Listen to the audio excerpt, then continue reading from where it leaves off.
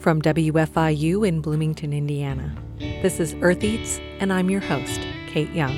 How to make gravy, how to make mashed potatoes, and it's stuff just real simple that most cookbooks don't have in them because it's just the simple stuff. This week on our show, we hear about a basic cookbook from a bygone era. We have an audio postcard from an expat in Japan at a Thanksgiving-like feast. And Chef Freddie Bitsui from the Mitsutam Cafe in the National Museum of the American Indian in Washington, D.C., shares recipes and talks about native cuisines. All that and more coming up in the next hour here on Earth Eats, so stay with us.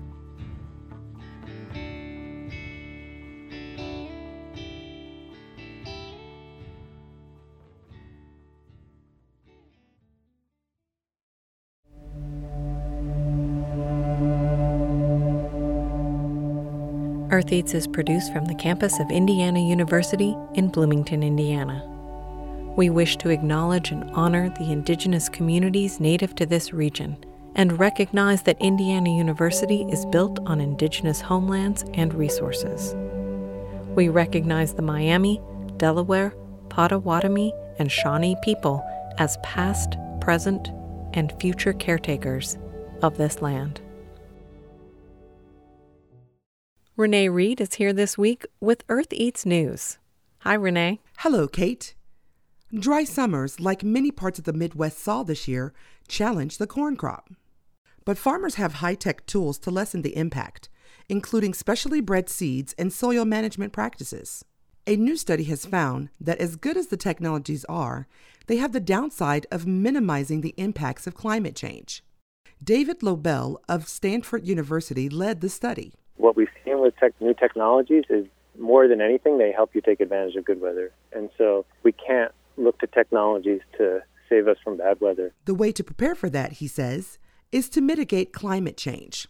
That includes on-farm practices like soil conservation, but must also include broader efforts to reduce greenhouse gas emissions. The study appears in the journal Nature Food. New research is looking at how the controversial weed killer dicamba is spreading. This time, research is focused at the molecular level. Researchers at Washington University in St. Louis are examining how dicamba molecularly bonds with other chemicals sprayed at the same time. Some combos might add to the weed killer's drift away from the intended fields. Kimberly Parker is leading the study. She says increasing the knowledge of bonds in dicamba is a first step. Ultimately, the work we're doing to build a better molecular picture, I think, would hopefully improve and inform the design of better chemicals. Parker says more research will be needed to come up with better options for dicamba. Her team's initial findings were published in the journal Environmental Science and Technology. Thanks to Jonathan Ahl and Amy Mayer for those reports. For Earth Eats News, I'm Renee Reed.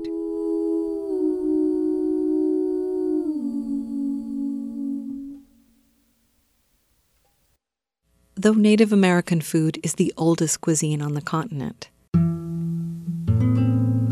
it's only started showing up in glossy food magazines and the high-end restaurant scene in recent years. Chefs like Sean Sherman of The Sous Chef approach native cuisine through foraging traditional ingredients and bringing back the foods his Oglala Lakota ancestors may have eaten. Chef Ben Jacobs is a tribal member of the Osage Nation and the co-founder of Takabe. Their place is fast casual Native American food with 2 locations in Denver. There is not one native cuisine. As the executive chef at the cafe in the National Museum of the American Indian in Washington, D.C., my guest, Freddie Bitsui, gets that. Fundamentally, what my driving force in my career is all about is to make a pathway for native cuisine. The museum's cafe is called Mitsutam, which means let's eat in the native language of the Delaware and Piscataway peoples. The menu is crafted to enhance the museum experience by exposing guests to some of the indigenous cuisines of the Americas and to offer a chance to explore the history of native foods. But there are so many traditions. Being the chef at a museum for the Native American cultures throughout the Western Hemisphere, it kind of puts a lot on as far as the explanation, the execution, and the presentation of the foods. because there is that responsibility of trying to present things that are indigenous to different regions of the country and still having to have a solid story and knowledge of where these dishes come from. If you are not Native American but have attended a powwow, you might be thinking about fry bread. It's a tasty, deep-fried dough made with white flour, often served topped with stewed meats or beans. Though it holds a solid place in many Native food traditions today, fry bread has its origins in the mid-1800s when Native peoples were forced to rely on government rations of white wheat flour, salt, and water. Fry bread is not a traditional food of the people native to North America. It's more of a culinary adaptive response to oppression. But that doesn't mean it doesn't have a place in contemporary Native cuisine. Chef Freddie Pitsui didn't prepare fry bread during his recent visit to Indiana University. But he doesn't shy away from it either. He says he'll address the topic in his forthcoming book. I asked him if he noticed a lot of fusions happening in Native cuisines. Oh yeah, for sure. So when we look at how food is made, there has to be a way where, like for example, French cooking. Because I went to culinary school and I was formally trained as a French chef. So sometimes what I do when I cook Native food is I cook it with the French technique. So inadvertently, that's a fusion in itself. There are some chefs out there who are creating Native dishes and Native sauces based on French ideas. And there's nothing wrong with that. It's just a matter of how you name it, label it, and say where it comes from. Chef Pitsui prepared a few recipes for the small crowd gathered in the basement cafe of the Wells Library on the IU campus. He made calabacitas, a dish from Santa Fe featuring squash, corn, and peppers. He prepared a salad made from swamp cabbage, otherwise known as hearts of palm. Swamp cabbage can still be foraged in the wild in parts of Florida and is an historical ingredient in Seminole, Miccosukee, and Calusa tribal diets. Chef Pitsui also made a dish featuring roasted pork tenderloin served over a savory bean dish. So this is a 3-bean ragu. And I know ragu is not a Native term, but we in the culinary world have our own little secret code words. So saying ragu means stewed. Stewed beans is something that is pretty much throughout the Native world. People will always have a different variation of it. We can get some onions, some celery, and some carrots. Now, if you were a French cook, you would call this mirepoix. Okay, so when you're making this particular dish, you don't want a lot of caramelization happening, okay? Okay, so we're adding the beans. Now, you don't want to mix too much because your beans are already cooked, all right? These are white beans, kidney beans, and black beans. You can use pintos if you'd like, but don't mix too much because it's just gonna get really mushy. And then I'll start the pork dish. All right, so we have some cayenne pepper, some New Mexican chili powder, some cumin, brown sugar, some dried mustard, and dried sage. So all of these flavors kind of blend together and form a nice rub. So you're just gonna rub it in. I don't put any oil on here because I use the oil in the pan to sear. All right, I apologize if your eyes get watery or you start coughing.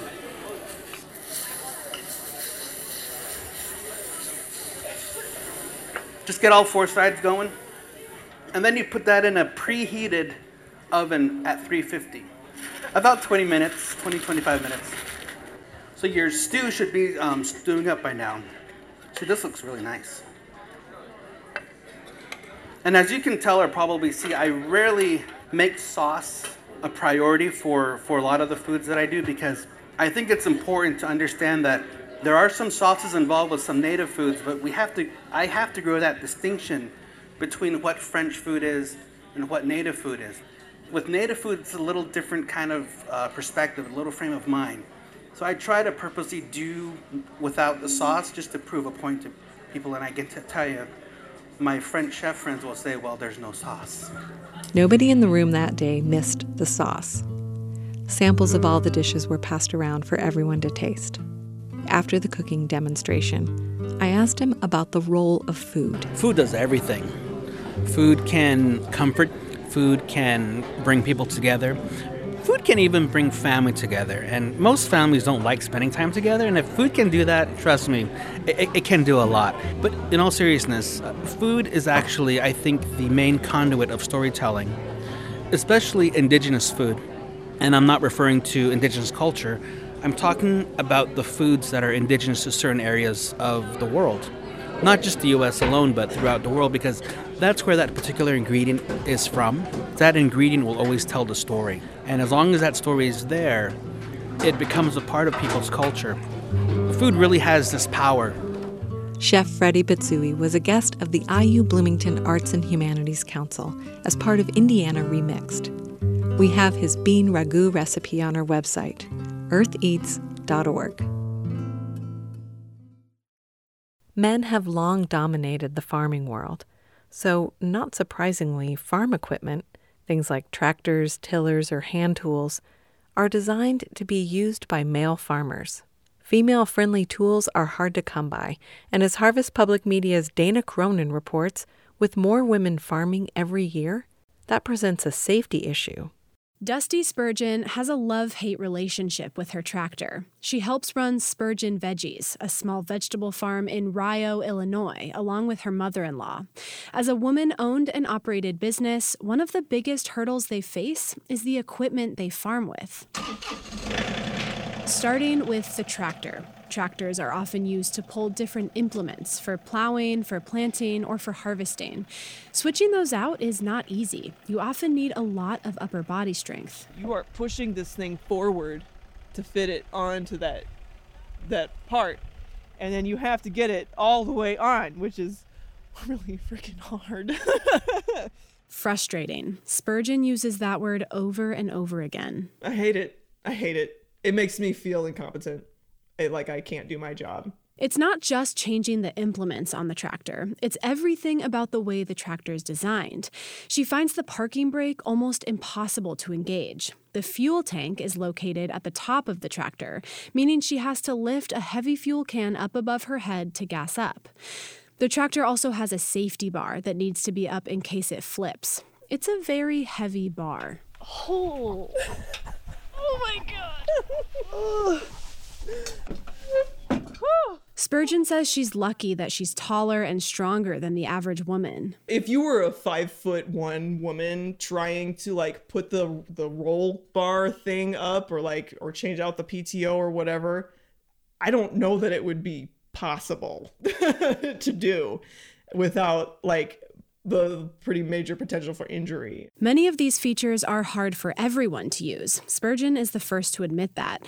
But women are at a particular disadvantage, says Josie Rudolphi, who researches agricultural safety and health at the University of Illinois. These were designed for, people of a certain weight and certain height, pretty much reflective of the male population in the United States. She says farming is already a dangerous job, and for women, the potential for injury is high. So some are stepping in to help. Ann Adams and Liz Brensinger own Green Heron Tools, which has trademarked the term ergonomic. Their tools, designed for women, are generally lighter, have patented grips to accommodate smaller hands, and come in a variety of sizes. Adams and Brensinger are farmers themselves and got frustrated with the lack of female-friendly tools on the market.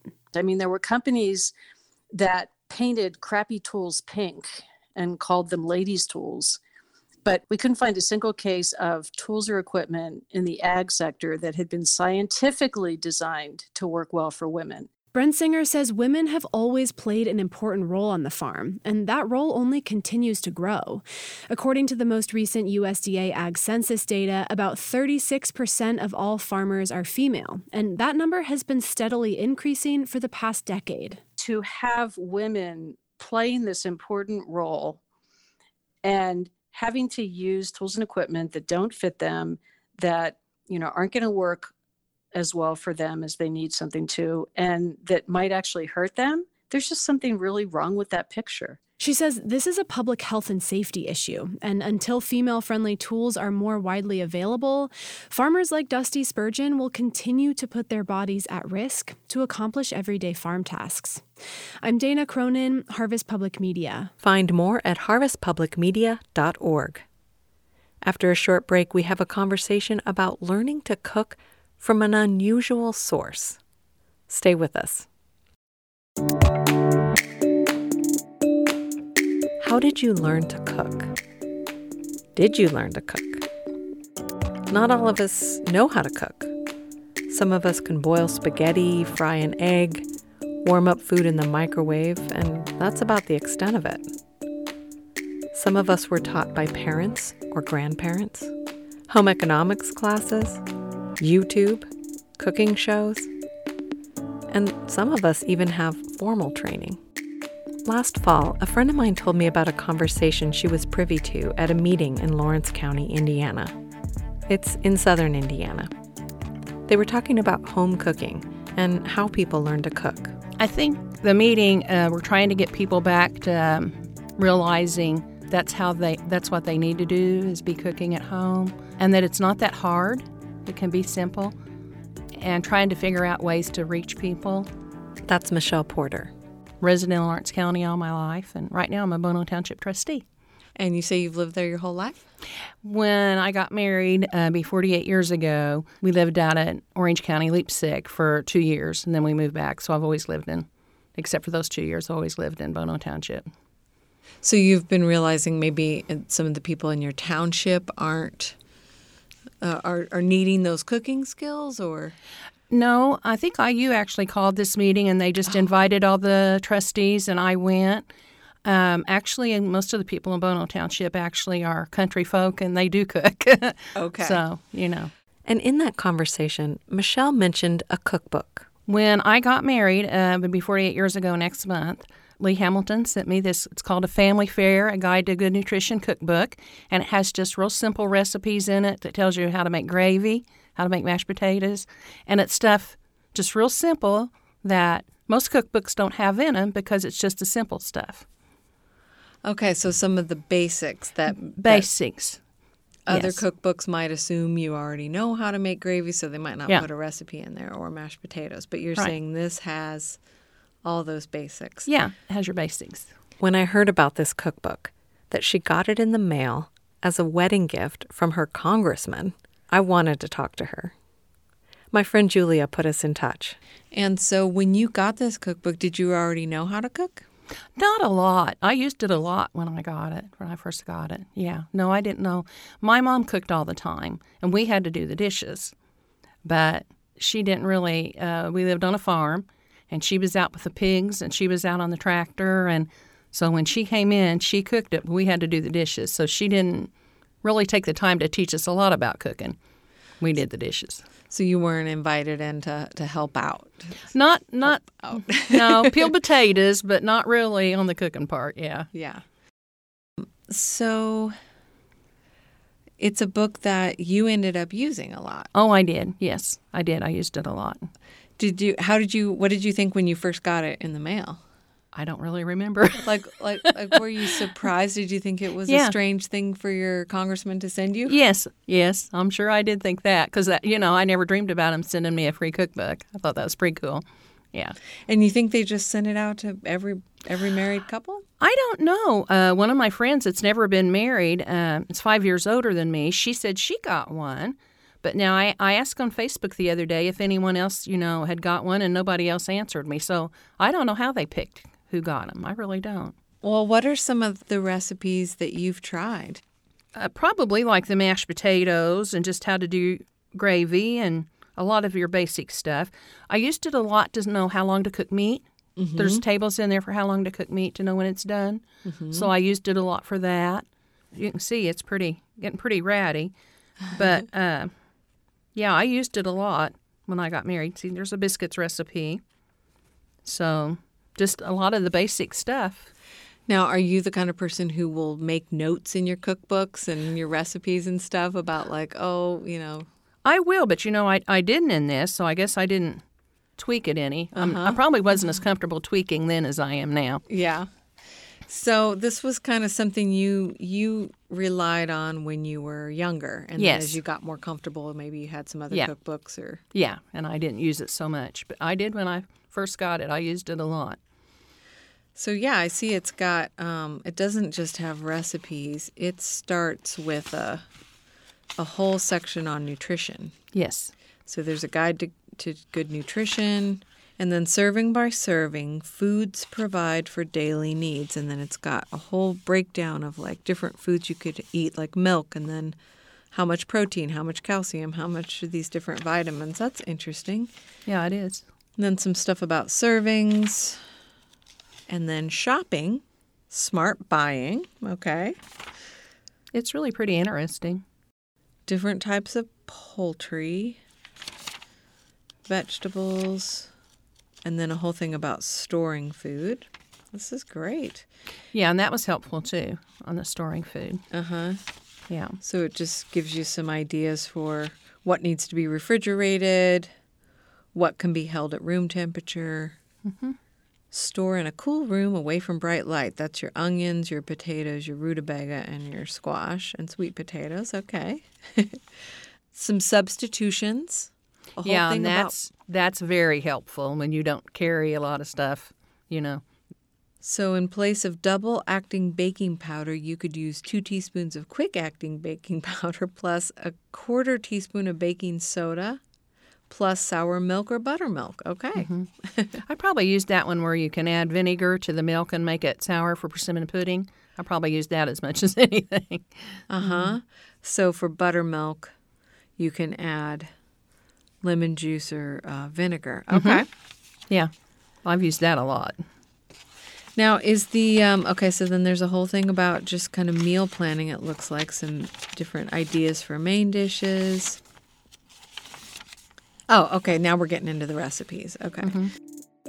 So did you say there's a persimmon pudding in here? I don't know if there is or I don't think there is, but I always looked in there to find out when I made my persimmon pudding. Uh-huh. Yeah. Oh, and then there's a whole section at the end of ways to use leftovers. That's awesome. Mm-hmm. And then some cooking terms: bake, barbecue, baste, marinade, parboiled. That's great. It's just kind of pretty neat overall.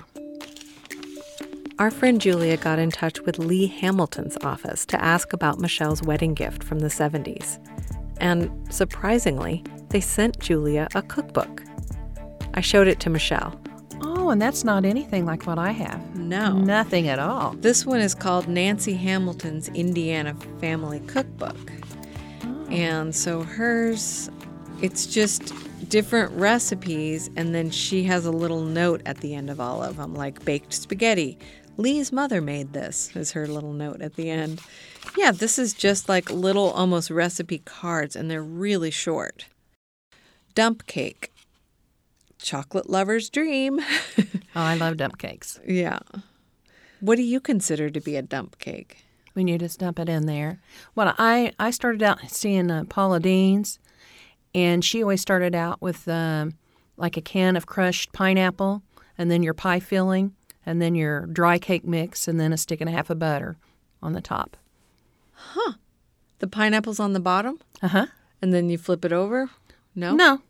Oh, okay. Interesting. No. Well, this one includes a box of German chocolate cake mix. Oh. So that cuts some corners there.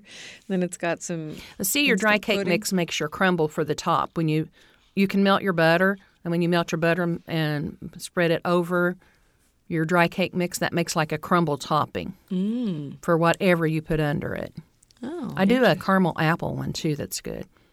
Take 2 cans of apple pie filling and drizzle caramel on it, and then put a yellow cake mix and melted butter. And then if you want 2 pecans, it's pretty good on that, too. Oh, okay. And that's really easy. And so you're not really mixing up the No, cake you don't mix? make it up. You just put some butter, mix it with some butter, or put butter on top of Just it. melt butter and drizzle it over the top, yeah. Paula Deen's the first one I ever heard of doing it. They're really good. They're real easy. You just dump it in there. That's why it's called a dump cake. Yeah. Yeah. So you just dump it in the pan, like yeah, you're not in your even 9.5 by 11, yeah. So you don't even have to use a bowl. Don't have to dirty No. up a bowl. No. Okay, so the family fare, A Guide to Good Nutrition that you received when you got married. And now when was this? It's 1971. Okay. This comes from the U.S. Department of Agriculture. Yes. And it's a Home and Garden Bulletin number 1. It was revised in May of 1970, and it's from Washington, D.C. Yes. Okay, so this came to you maybe through Lee Hamilton, but it's from DC. Yes. Okay, well, that makes a little more sense of why when Julia got in touch, they mentioned this.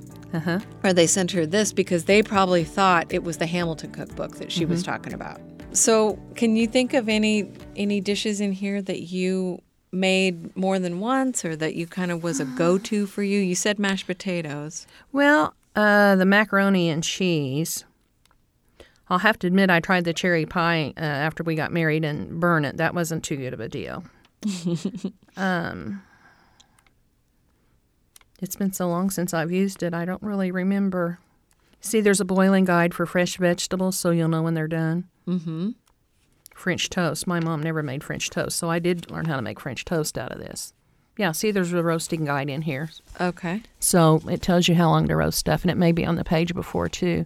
And that way you know how long to cook meat that it's done. So even if you don't have a thermometer to find out. My mom never had a thermometer to roast meat. She always just, So do you have kids? I have a daughter. And does she like to cook? She does, and she's a very good cook. Yeah. Have you shown her this cookbook? I actually gave that to her, and she used it for a while, and then she gave it back after she's more internet. She'll look stuff up on the internet. Yeah. Yeah. But so she gave it back to you? Yeah. Do you think she used it at all for any? Yeah, guide? I think she used it some. And are there any recipes that you would maybe pass down to her or even just instructions that you got from this? Probably have already done that. Now, when I make gravy, my mother-in-law taught me how to make gravy. But my daughter, Natasha, she follows a recipe to make gravy. And she makes good gravy, but I just dump it in there. Okay, so tell me how you make gravy. I think one of the main things is to use a fork or a whisk. You can't use a spoon. Okay. And so just however much butter, or I always like bacon grease, you have in the skillet. I sprinkle flour in it until I just kind of eyeball it. And then salt and pepper it and stir it till it's got all of your butter or your bacon grease absorbed. And then I just pour milk in it and just keep stirring until it gets thick. Okay, and do you have to pour it slowly? Or No, I just dump it in there. Okay. And then you're whisking it with your fork or your whisk until it thickens up. Yep. Now, my mom always browned it. She always waited till the flour got brown, but I don't do that. I just stir it up. And is that just a preference if you like that nutty brown flavor or not? I think maybe I just don't want to wait as long. Well, I just want to thank you so much, Michelle. Well, thank you for having me. That was Michelle Porter, talking about a cookbook she received as a wedding gift in 1971 from then Indiana Congressman Lee Hamilton. From my limited research since this conversation, it seems that the booklet was frequently distributed from the offices of U.S. senators and representatives, not just Lee Hamilton, from the 1950s through at least the 1970s. In an eBay search, I came across a letter enclosed in one of the copies from a congressman in the state of Washington, saying he knew the recipient was a bride-to-be based on a newspaper announcement about a marriage license application. He went on to say that he had a limited number of these booklets to give away from the U.S. Department of Agriculture. So perhaps not all married women received them, just a select few. You can see an image of that letter on our website, eartheats.org. My mom's basic cookbook was a Betty Crocker one with a red and white hardcover, and it was a 3-ring binder type. I can remember studying that cookie section very carefully as a child. And I have a version of that one that I still occasionally reference. The cookbook I started out with as an adult was the Moosewood Cookbook by Molly Katzen. Perfect for the 20-something vegetarian activist. I made my first loaf of bread from that book. Homemade pasta, Hungarian mushroom soup, hummus. It was a great start. Now my go-to basic cookbook is Mark Bittman's How to Cook Everything. It usually lives up to its name. I'd love to hear from you. What's your reference cookbook? Joy of Cooking? Is it a Google search? Epicurious? Also, how did you learn to cook? from whom did you learn to cook? Are you still learning to cook?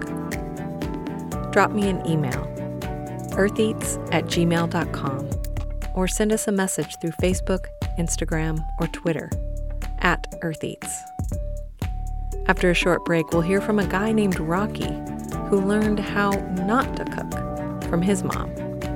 Stay with us.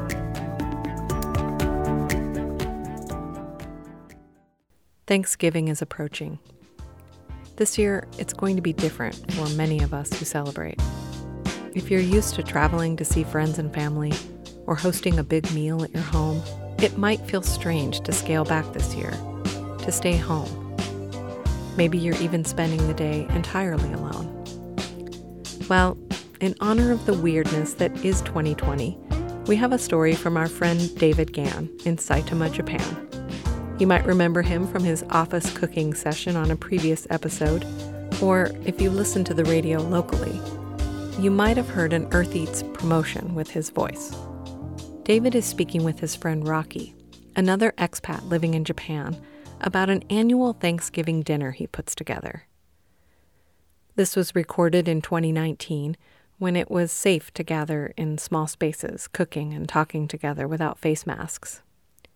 Here's David Gann with his audio postcard. This is David Gann, the office cooker you've heard in a previous episode. I'm today at the home of Rocky Burton in Nishin City, Saitama. So we've been doing this about once a year now. I was over here 1 year ago for the last dinner that Rocky prepared. And I'm going to ask you a few questions about your history in cooking. Yes, so first of all, how long have you been in Japan? It's been about 7.5, going on 8 years now. And how did you first get interested in cooking? Were you interested in cooking back in the States? Oh, absolutely. I've been cooking for about as long as I can remember. A story I always like to tell, and my mother's going to kill me for this, but I always like to say that my mother was a terrible cook when I was growing up. Everything that she made was burned. She said she liked it that way. She cooked all of her hamburger black. She liked it burned. All of her chicken black. She said she liked it burned. And so eventually, I just had to learn to do it for myself. So, I also had a really good home ec teacher in high school, Mrs. Joy Ann Robbins. I took her classes a couple of times, and we practiced making a whole lot of pastries and a couple of more healthy meals. That's basically where it all came from. All right, well, how many of these Thanksgiving dinners have you had in the past? I think this is my third or fourth time around. The first couple of times were a little bit easier, I think. They were much smaller affairs, just at maximum it was like 6 or 7 people. But starting from last year, we started to have larger groups. We had like 15 or 20 last year. You've got a really incredible array of dishes prepared for today, and we're going to look at the list. Correction, I have a huge list of dishes planned. What is going to be prepared is going to be a fraction of that. Even if it's a fraction, it's amazing, Rocky. You just cannot get food like this in Japan very easily. And that brings me to my next question. How do you get all these materials? And in the beginning, what kind of difficulties did you have in procuring these items? The beginning was easier. They were much smaller dishes and more simple items. For the bigger items, the turkey, the stuffing, the gravy, you have to go out to Hiroo area, out in Tokyo. That's where most of the wealthy foreign executives live, I suppose you could put it. They got international markets out there, so that's the only place where I can really find any turkey. Unless I want to go out to a Costco and get an entire whole bird, which I cannot cook in my small setting. But the most difficult thing for me to find is baking items. Like what? Powdered sugar is impossible to find. Powdered sugar? Powdered sugar. Wow. You can find them at the Kaldi, the small-time international store. Sure. But those are only in really small packages of like 75 grams or so. But I had to send out for larger packages. I got this one package here. It looks like 500 grams. So what I did, I hopped on Amazon, ordered like 4 or 5 bags of those. I've been keeping those for as long as I can. Sometimes you have to stretch your ingredients, and between you and me, keep them a little bit past their expiration dates. Well, that's excellent. Well, how about this cranberry sauce you're making over here? This looks like something that might be difficult to find in a store. You can find canned cranberry sauce, and as a matter of fact, it reminds me I have 1 can left. But the canned cranberry sauce is, to me, only a garnish. The stuff you get in the can, the jellied stuff, that is traditionally put on a plate on the center of the kitchen table and then picked at. People put it on their plates and then they throw it away. That's how you eat the canned cranberry sauce. What a waste. No, that's what it's used for.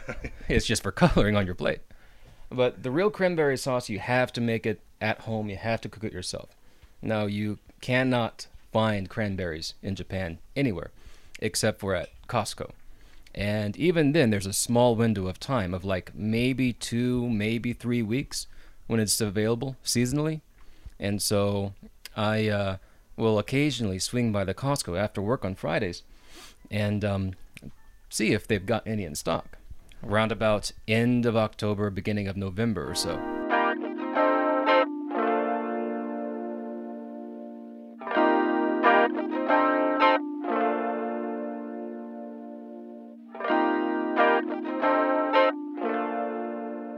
I'm looking at the list of the various things, including eggnog you've got on here.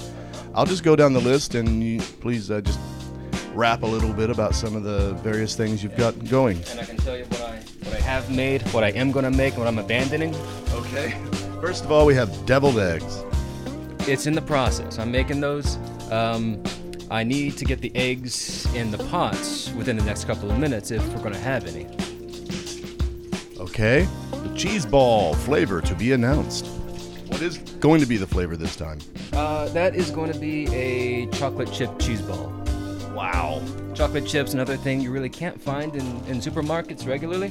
So what I do is I just go out and get a bunch of chocolate bars for really cheap and just chop them up or hammer them and do what I can with them. Pumpkin hummus. Now this does sound interesting. Pumpkin hummus is actually pretty easy. You can find pureed pumpkin sauce at the Caldi, that supermarket that I told you about. Garlic whipped mashed potatoes and gravy. Man, that sounds great. Those are done. The mashed potatoes are done. They're on the table now. Gravy will be forthcoming after just a couple of minutes. That seems like it's a lower tier item. It's easier to get around to. That takes 10 minutes. Gravy's not really a very common thing in Japan, is it?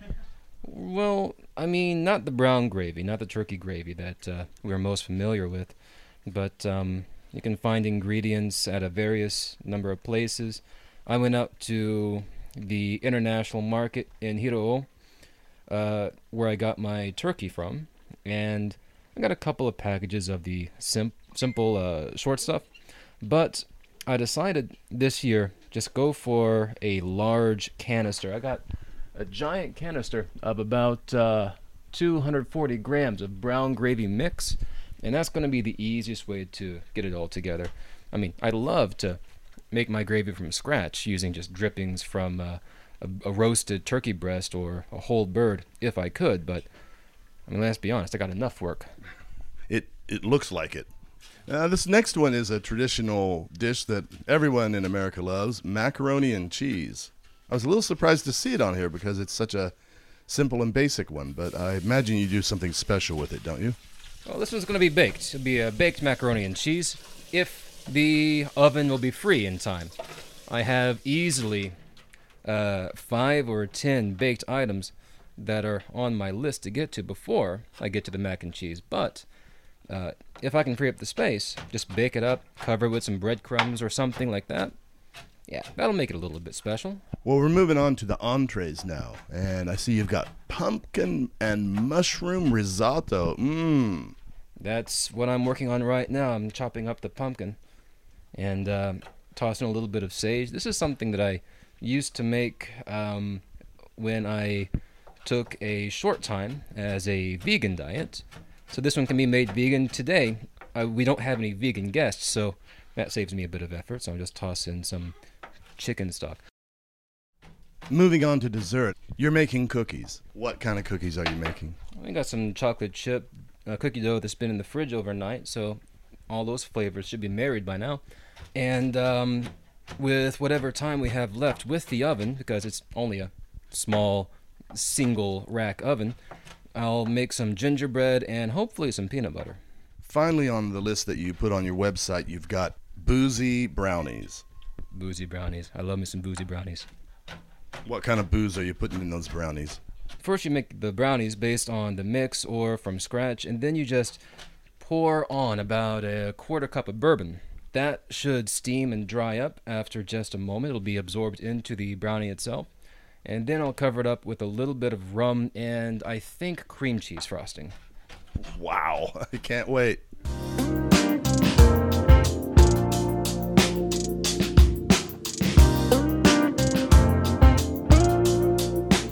I'm more about the drink today. I'm all about the apple cider that Rocky made. It's spiked with some rum, and the eggnog, which I think he probably prepared 2 days before. Because last year when he made this, there was a real strong ethanol flavor, but today it's very it's very smooth. So I've been imbibing in the drink more than I have the food. So my kudos to Rocky for making these wonderful drinks today.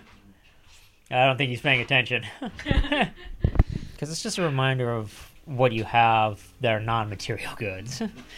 And for me, friendship is much more important. Yeah, to me, like Rocky creates a space where you can enjoy something festive, which in Japan is really unusual. For kind of us expats out here that don't maybe have many opportunities to interact with family, it really means a lot. So I think we should all say cheers and thanks to Rocky and Rin.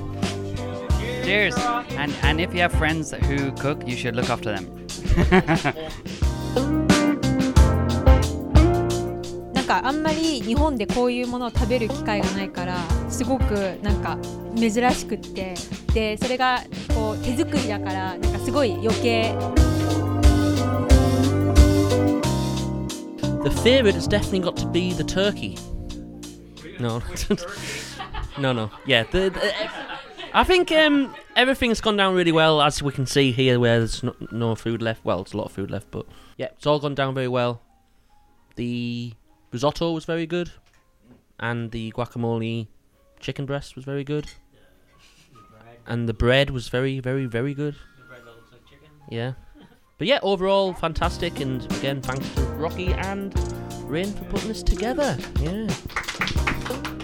I think I heard cranberry sauce, macaroni and cheese, something with pumpkin in it. So, yeah, a nod to a traditional Thanksgiving meal.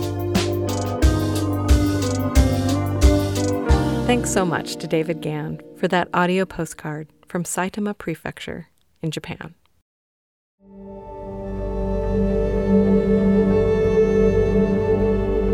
The coronavirus pandemic has wreaked havoc on the meat industry, with some slaughterhouses and processing plants temporarily closing down earlier this year.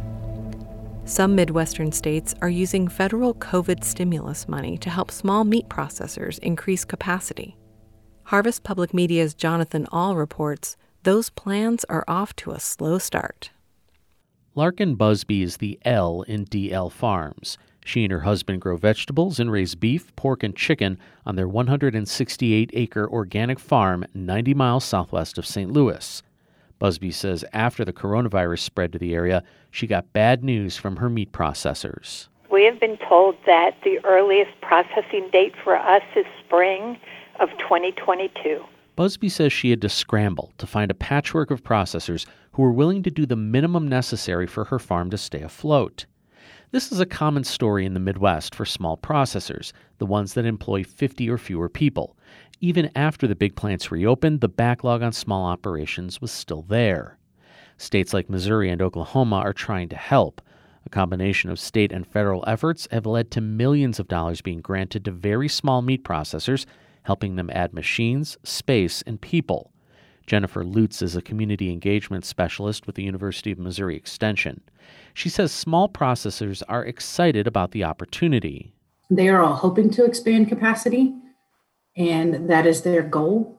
And so we kind of have to get this equipment in and see how much things change. But that process is slow. The grant programs are reimbursements, so the processors have to front the money for expansion.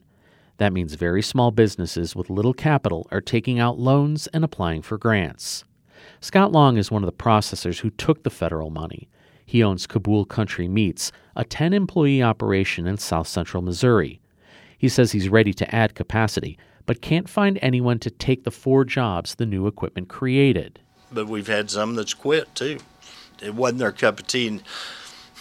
Slaughtering or processing beef is not something for everybody, as you can imagine. It takes a special type of individual to do that.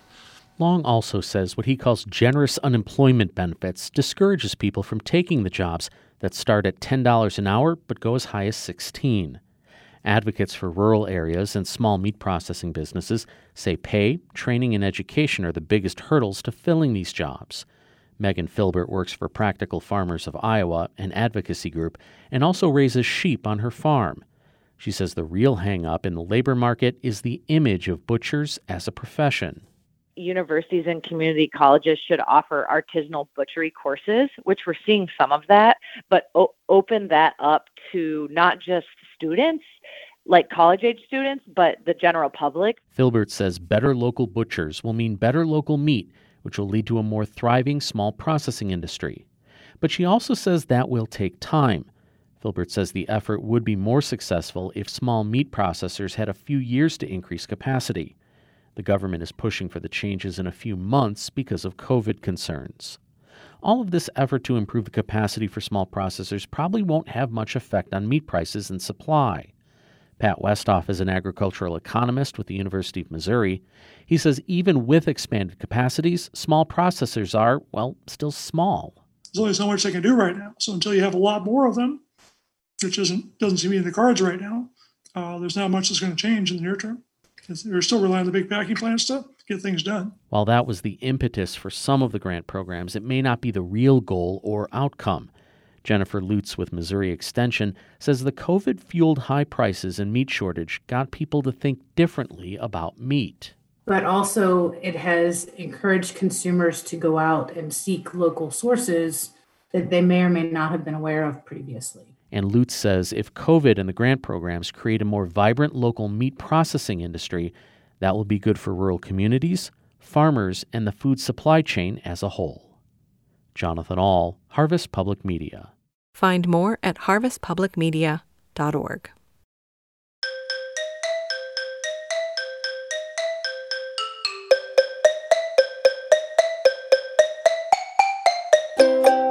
With the winter holidays approaching, some of us have pie on the mind. This summer I shared my recipe for galettes. They're a rustic, free-form pie where you skip the pie pan and simply fold your pie pastry around the fruit filling, leaving an open middle. I appreciate their simplicity and the way they maximize crunchy pie crust edges and avoid the dreaded soggy bottom of juicy fruit pies. It's so easy. Here are the steps. Make the pie dough in the morning, and we have a recipe and instructions for that on eartheats.org.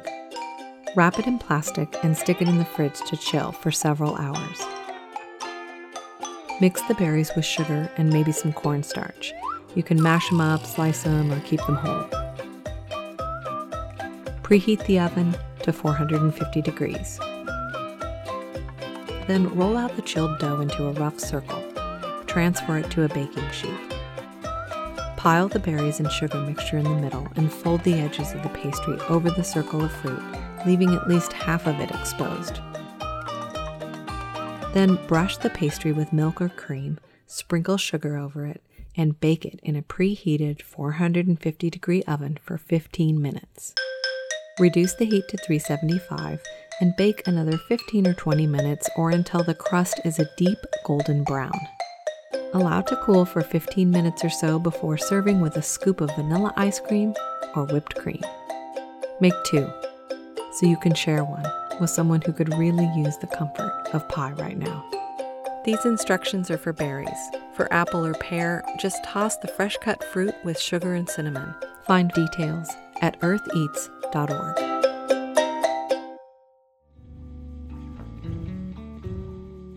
That's it for our show this week. Thanks for listening. Take care of yourselves. Take care of each other. The Earth Eats team includes Aoban Binder, Mark Chilla, Abraham Hill, Josephine McRobbie, the IU Food Institute, Harvest Public Media, and me, Renee Reed. Special thanks this week to Freddie Bitsui, Michelle Porter, David Gann, Rocky Burton, and everyone at Rocky and Ren's Dinner. Our theme music is composed by Aaron Toby and performed by Aaron and Matt Toby.